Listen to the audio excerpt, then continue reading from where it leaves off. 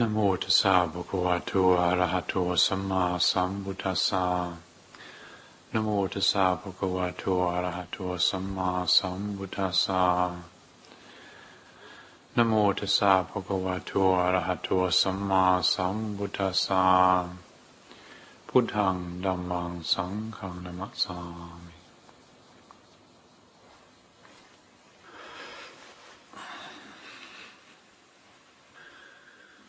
You probably don't realise it, but there's a cold draft coming down from above the Buddha.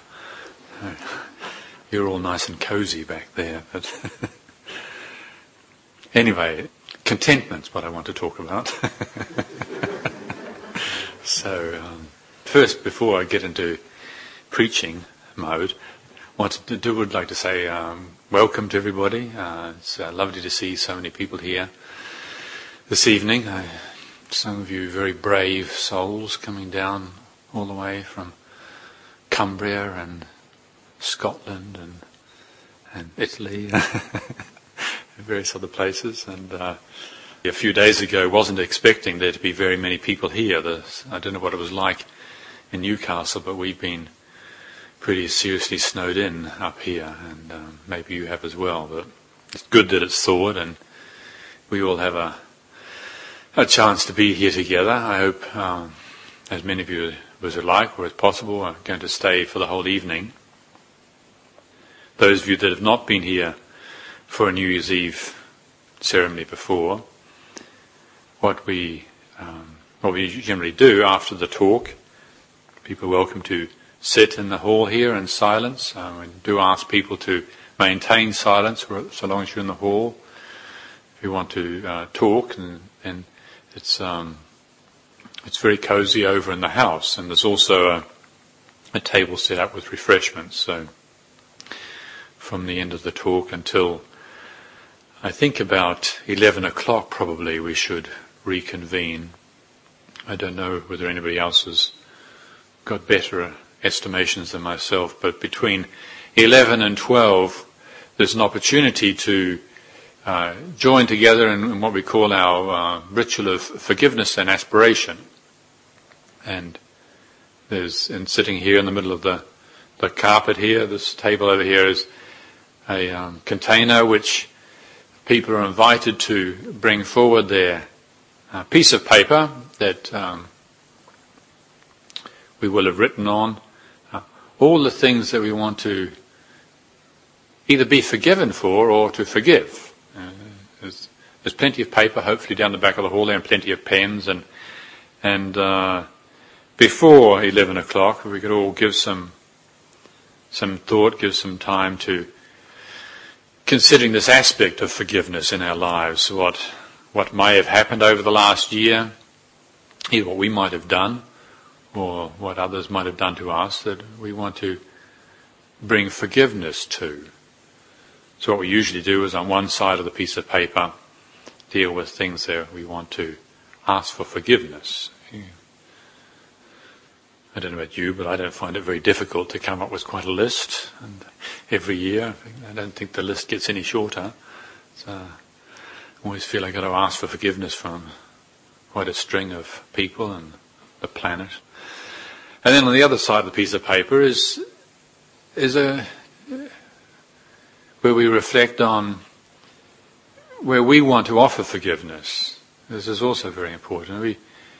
It's a ritual, and rituals can be very powerful. And the effect of this is that we can choose to end the year letting go of things that, well, we don't really want to hang on to these resentments, but sometimes it's difficult to let go.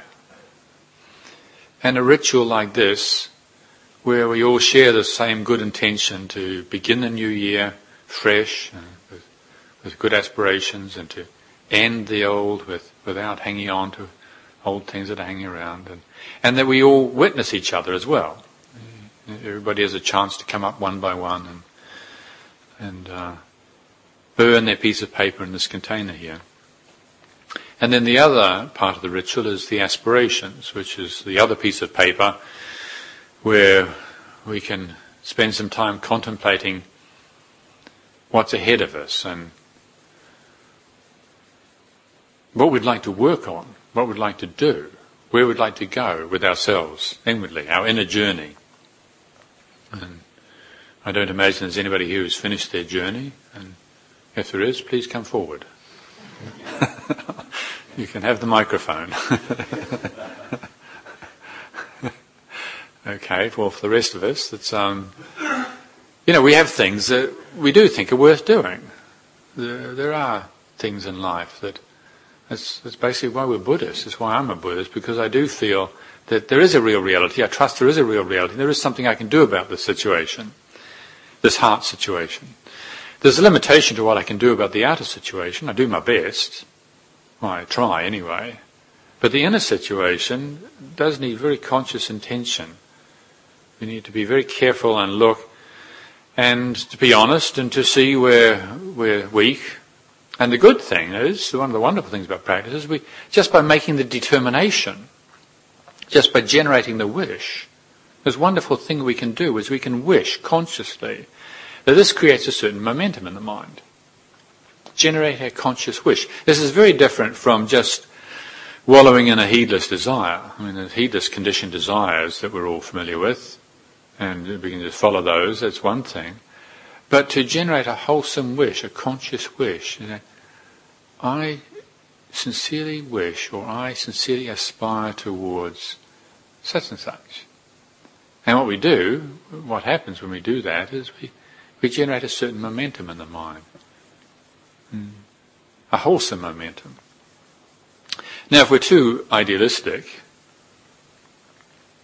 we lose touch with reality. Like some of you were here a few weeks ago, I gave a talk about that gentleman whose wife used to say that he was so heavenly minded that he was no earthly good, because he was always praying all the time. But he was hopeless when it came to doing anything around the house. And so being too heavenly minded that you're no earthly good, of course that's out of balance, that's not useful.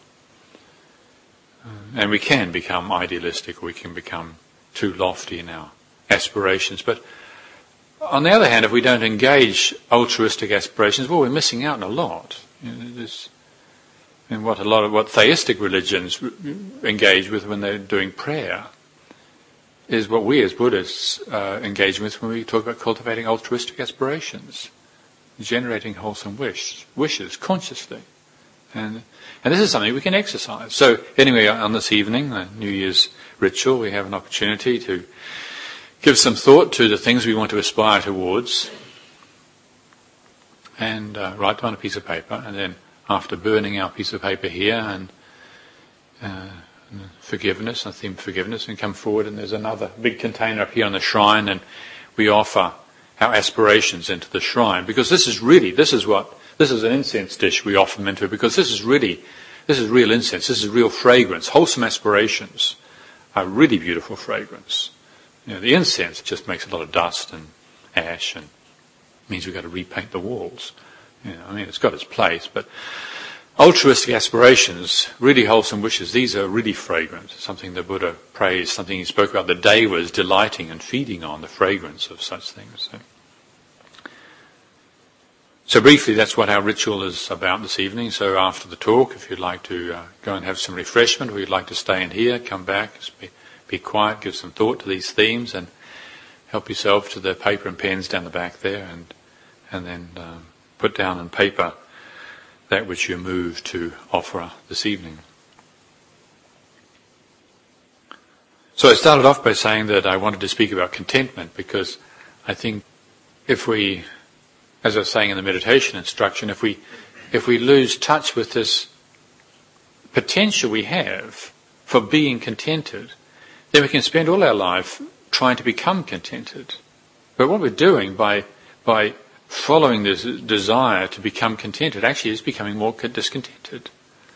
And it's a wonderful thing to realize that we can disengage from that, disengage completely from it, and choose to be with this. And I think it's a good barometer for practice, really. If you want to see how is practice going, see, are you becoming more contented? And we can be contented with all sorts of things. It doesn't mean to say that we're being contented with having a good time, even when things are not so good. Like recently, what day is it today? Saturday, so it's nearly 2 weeks ago, our boiler went on the blink. And we have a very expensive service contract on these boilers, 3 boilers we have, and this expensive service contract, which I don't like paying, but we think, well, it's the responsible thing to do, and they've got this lovely 24-hour service. They'll come out in 24 hours and make you warm and cosy again. And so it went on the blink on Sunday. Well, of course, you ring up. They don't have an answer phone, so there's no way that they're going to come out on Monday. So then you ring them up on Monday, and 24 hours, so they come out on Tuesday. And then they say, oh, well, it needs a new part, and we don't know where we can get the part, but I'll ring somebody who says, oh, well, his car's broken down, so, well, we'll get back to you, and it might be between 2 and 8 days. Meanwhile, there's 14 of us living here, guests from all around the world, and 2 and 8 days, and say, oh, well, okay. But he says, well, I'll ring you back anyway, and let you know. Well, they never ring us back. Day 1, day 2, day 3, day 4, day 5, day 6, day 7, day 8. Nobody rings back. It's Christmas, of course. Nobody's interested in a bunch of Buddhist monks freezing on the hill.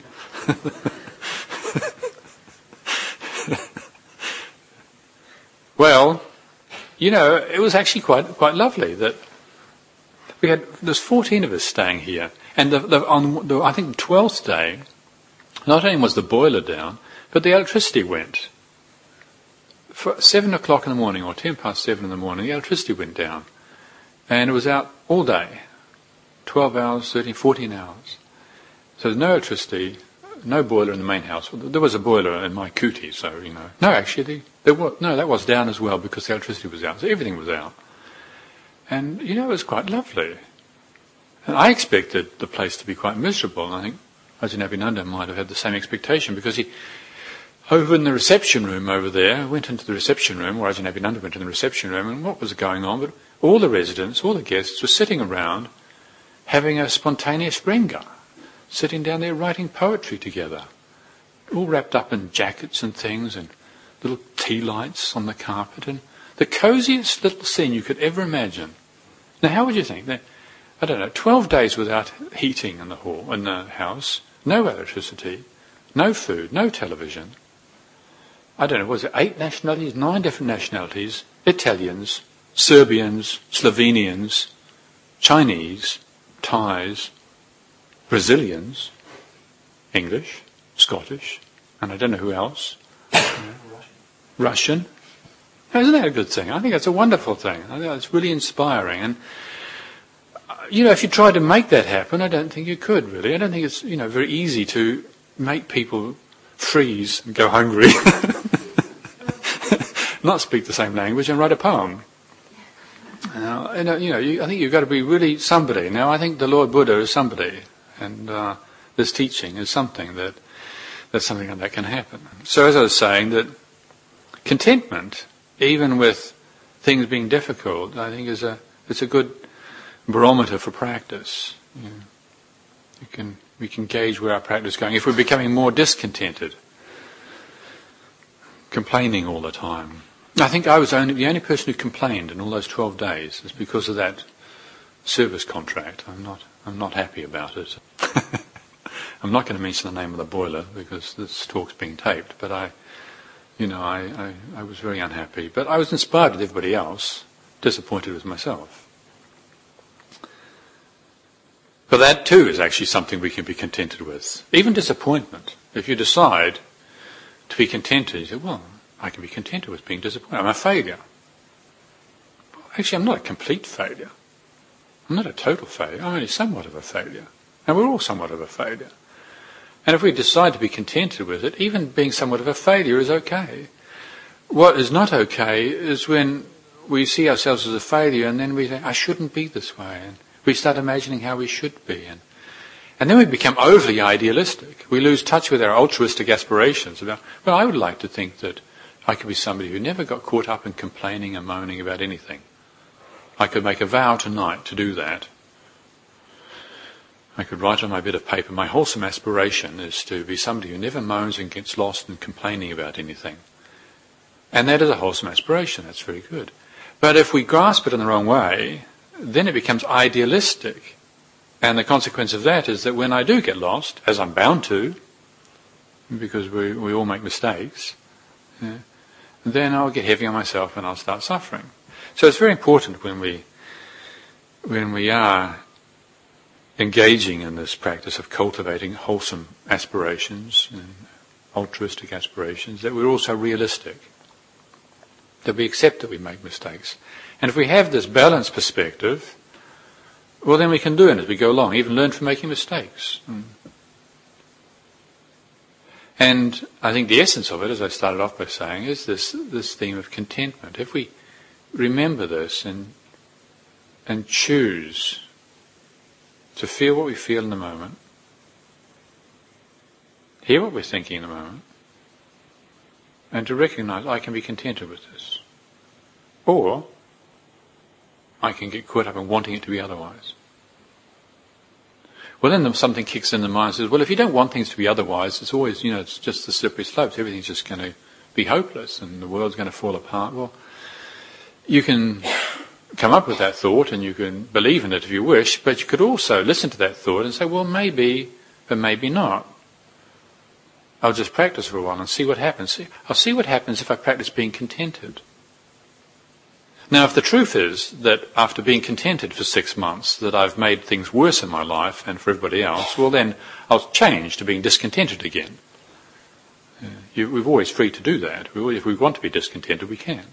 We're free to do what we like, really.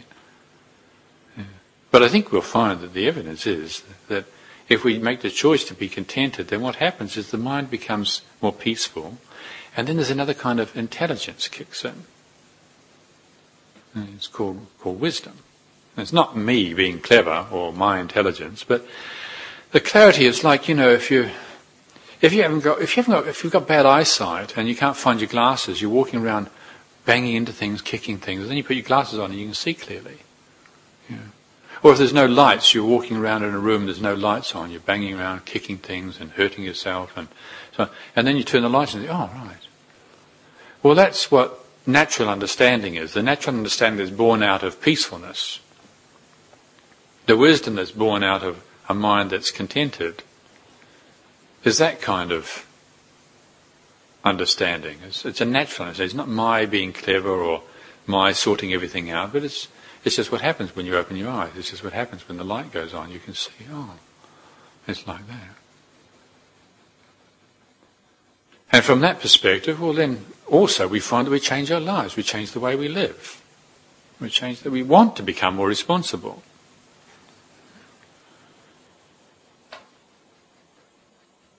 We want to be more careful with the actions that we perform, actions of body and speech and mind.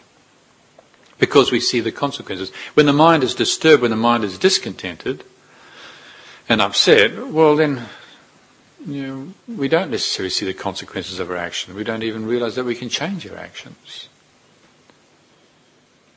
So this contentment, I think, is a very good thing to think about, to ponder on, and of course to exercise. And when it comes to everyday life situations where we find ourselves, there's a conflict. I really want to do something, but on another level, I don't want to do it. I know I shouldn't do it. I should restrain myself from doing such and such. But I really want to do it. Well, if there's a commitment to contentment, instead of being committed to getting what I want, there's a commitment to contentment, we can even hold the tension. That tension that gets built up in the mind. Wanting to do something and not wanting to do something at exactly the same time. I'm sure all of us are familiar with this. It happens a lot in life. But if we don't have this commitment to contentment, to being with, that's another way of putting it, to being with what is in the moment. If we're caught up in the momentum of always trying to fix things and change things, then when we do get caught up in a conflict, well, instead of being able to hold the tension and wait for a natural understanding or discernment to arise, we get propelled into some form of action or other, and it might be something we really regret. Everyday life situations, saying things, doing things, and then the consequences can be awful. Like with the 5 precepts, you can't, really. None of us, well, all of us know what the standard of the world is, and it's is not generally encouraged to be impeccable with regards to the 5 precepts, with honesty and with harming living beings. But in our heart of hearts, we can decide for ourselves, well, how do I want to be? How do I want to live? Well, even though we might decide we want to be harmless, might want to be honest, often because of our habits we still get caught up in this conflict. Well, if there's a commitment to contentment, to being with the way things are in the moment, then we can hold the tension and we can wait. We don't say something that we are going to regret later. We don't do something we're going to regret later. I read an article recently, I don't know if you saw it, it was that about an American man who was weighing a pig, and he was going to kill it. He was going to kill this pig, and he was weighing it, and just as he was weighing it, he started hiccuping. Did anybody read this article? It was amazing. He started hiccuping. He hiccuped for years, 40 times a minute.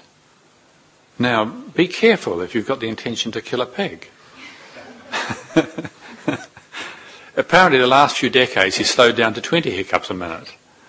This is true. This is now. I'm not sure if this is the direct consequence of trying to kill a pig or not, but there are consequences to our actions. And if the mind is not peaceful, and contented, then we don't see the consequences, and we just carry along doing what we're doing, and think everything's okay, and then kapow, something comes along and hits us. A couple of weeks ago, I mentioned my latest cause to try and stop plastic bags coming into the monastery. We have so many plastic bags in this monastery. The place is oozing plastic bags, and when people go out in the car now, I try and prompt them to take their own bags with them. Do you know that there were 3 million tons of rubbish dumped over Christmas? In this country, 3 million tons of extra rubbish dumped. Why? Why is it dumped? Well, not because of some skillful reason. It's not because people are wanting to pollute England with, plastic bags and old computers and whatever. It's a lack of clarity. We don't see the consequences of our actions. And when we don't see the consequences of action, well, then we do things that we later regret. So as we start to approach the new year, and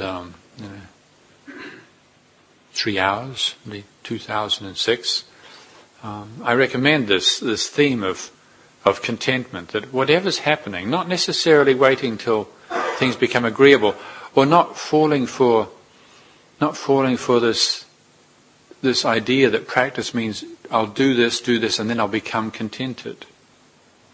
But being contented with how things are. I don't know if some of you saw the latest National Geographic magazine that's come out. There's a big section in there about Buddhism, the dawning of Buddhism in the West, and very well done, very, very well done. And the photographer, I think his name's Steve McCurry, a very famous photographer, very good photographer.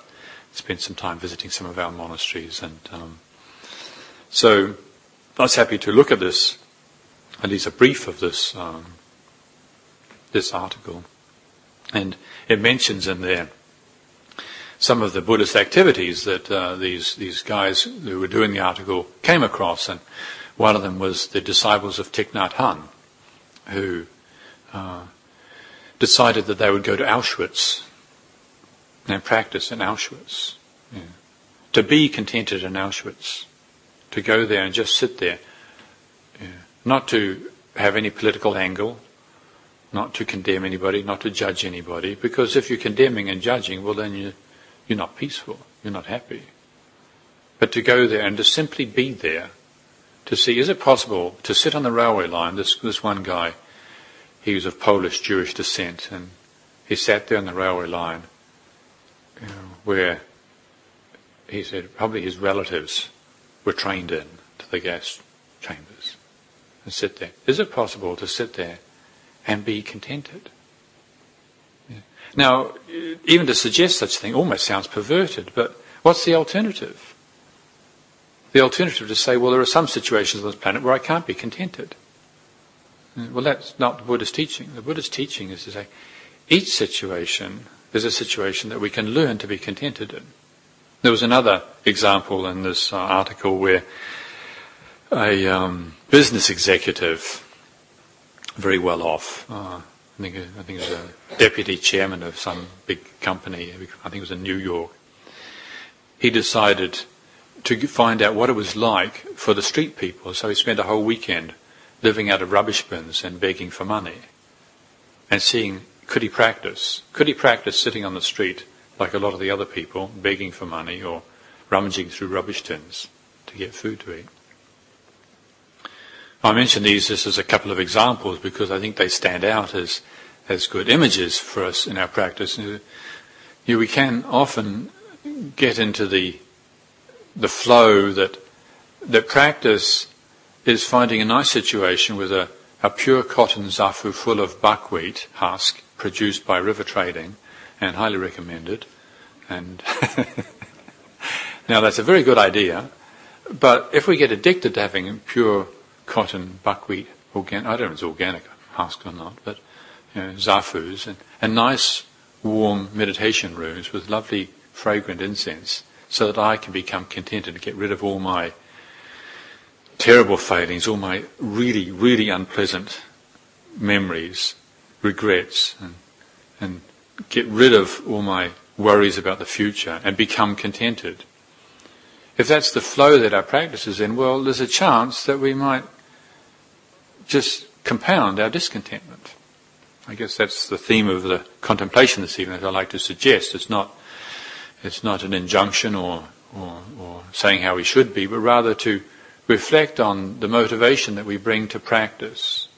And what I would suggest is that we make a determination that whatever situation we're in is a practice situation. Maybe we won't always have this lovely monastery here to sit in. Who knows what's going to happen? Maybe it's going to be an ice age, and felt like it last week. Felt like it was getting closer. Or maybe some other people think it's going to be global warming, and this is going to turn into a desert. Or maybe the place will burn down, and all the candles that were lit the last few days. You never know. Or maybe, Buddhism will get banned. Buddhism was illegal in Korea for 500 years. What did the monks and nuns do? Just went up to the mountains, lived in caves, and decided to be contented. I often think when things are really no good, when I'm really having a bad time and feeling frustrated with things, I sometimes look at a picture of the Dalai Lama and think, well, look what he practices with. Look what happened to his monks. Look what happened to his country. Look what happened to his people. Or Ajahn Chah, sometimes, feeling a bit sorry for myself. And think, well, Ajahn Chah started Wat Pah Pong Monastery. Several of his monks, I think they died from malaria fever. In fact, even now, monks out there still die from malaria fever.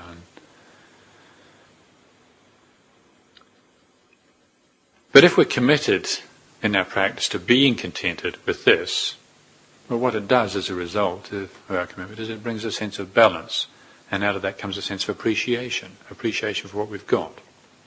And with appreciation, well, then the heart becomes peaceful and calm, and then there's understanding. So for this evening, as we end 2005 and begin to approach 2006, I'd like to encourage us all to contemplate this theme on contentment. Contentment with what is, not with contentment that might come when we get what we want. Thank you very much this evening for your attention. Namayan Namawarakata Sadhu Karang Dhammase